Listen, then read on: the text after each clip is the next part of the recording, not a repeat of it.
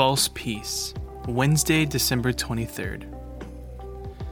Peace without truth is a false peace. Have you ever noticed that many of the greatest peacemakers the world has ever known seem to stir up trouble wherever they went? Dr. Martin Luther King confronted white supremacy and racial segregation by staging sit-ins, marches, and boycotts, disrupting the social and economic status in the American South. Mahatma Gandhi marched to the sea in defiance of British oppression and was executed by imperial forces. Nelson Mandela spoke out against apartheid and was imprisoned for his stance against injustice. And then there's Jesus, who is called, as we've mentioned, the Prince of Peace. Like it or not, conflicts seem to follow him around his entire short life. As a child, Herod hunted him into Egypt.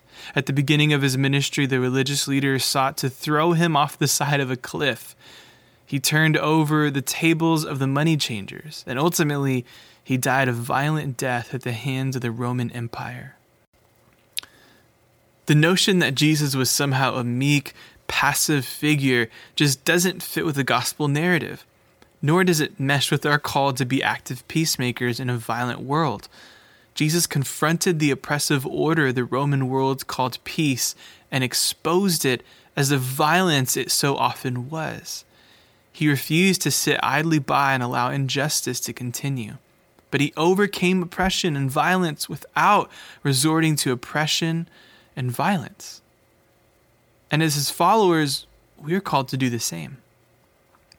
1 Peter 3:9-14 says this: "Do not repay evil with evil or insult with insult. On the contrary, repay evil with blessing, because to this you were called so that you may inherit a blessing. For whoever would love life and see good days must keep their tongue from evil and their lips from deceitful speech. They must turn from evil and do good. They must seek peace and pursue it. For the eyes of the Lord are on the righteous, and his ears are attentive to their prayer. But the face of the Lord is against those who do evil."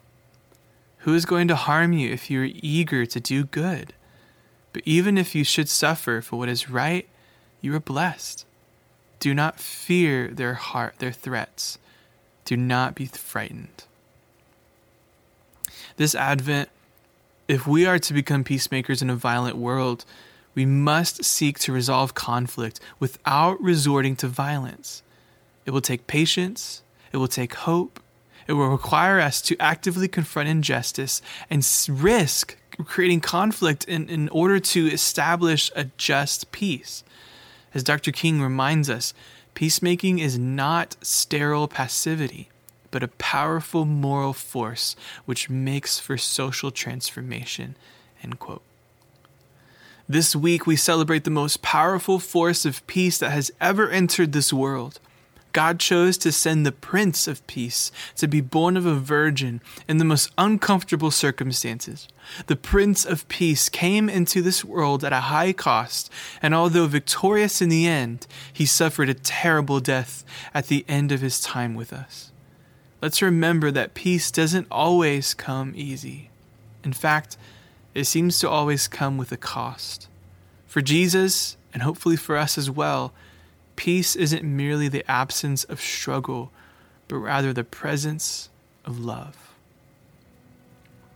Scripture meditation is one we just read in 1 Peter 3:9-14. Do not repay evil with evil or insult with insult. On the contrary, repay evil with blessing, because to this you were called, so that you may inherit a blessing. For whoever would love life and see good days must keep their tongue from evil and their lips from deceitful speech. They must turn from evil and do good. They must seek peace and pursue it. For the eyes of the Lord are on the righteous, and his ears are attentive to their prayer. But the face of the Lord is against those who do evil. Who is going to harm you if you are eager to do good? But even if you should suffer for what is right, you are blessed. Do not fear their threats. Do not be frightened. Action steps. Sometime today or as soon as you're able, ask your family one of these questions. Where do you see peace having a cost? Why is it so tempting to repay evil with evil?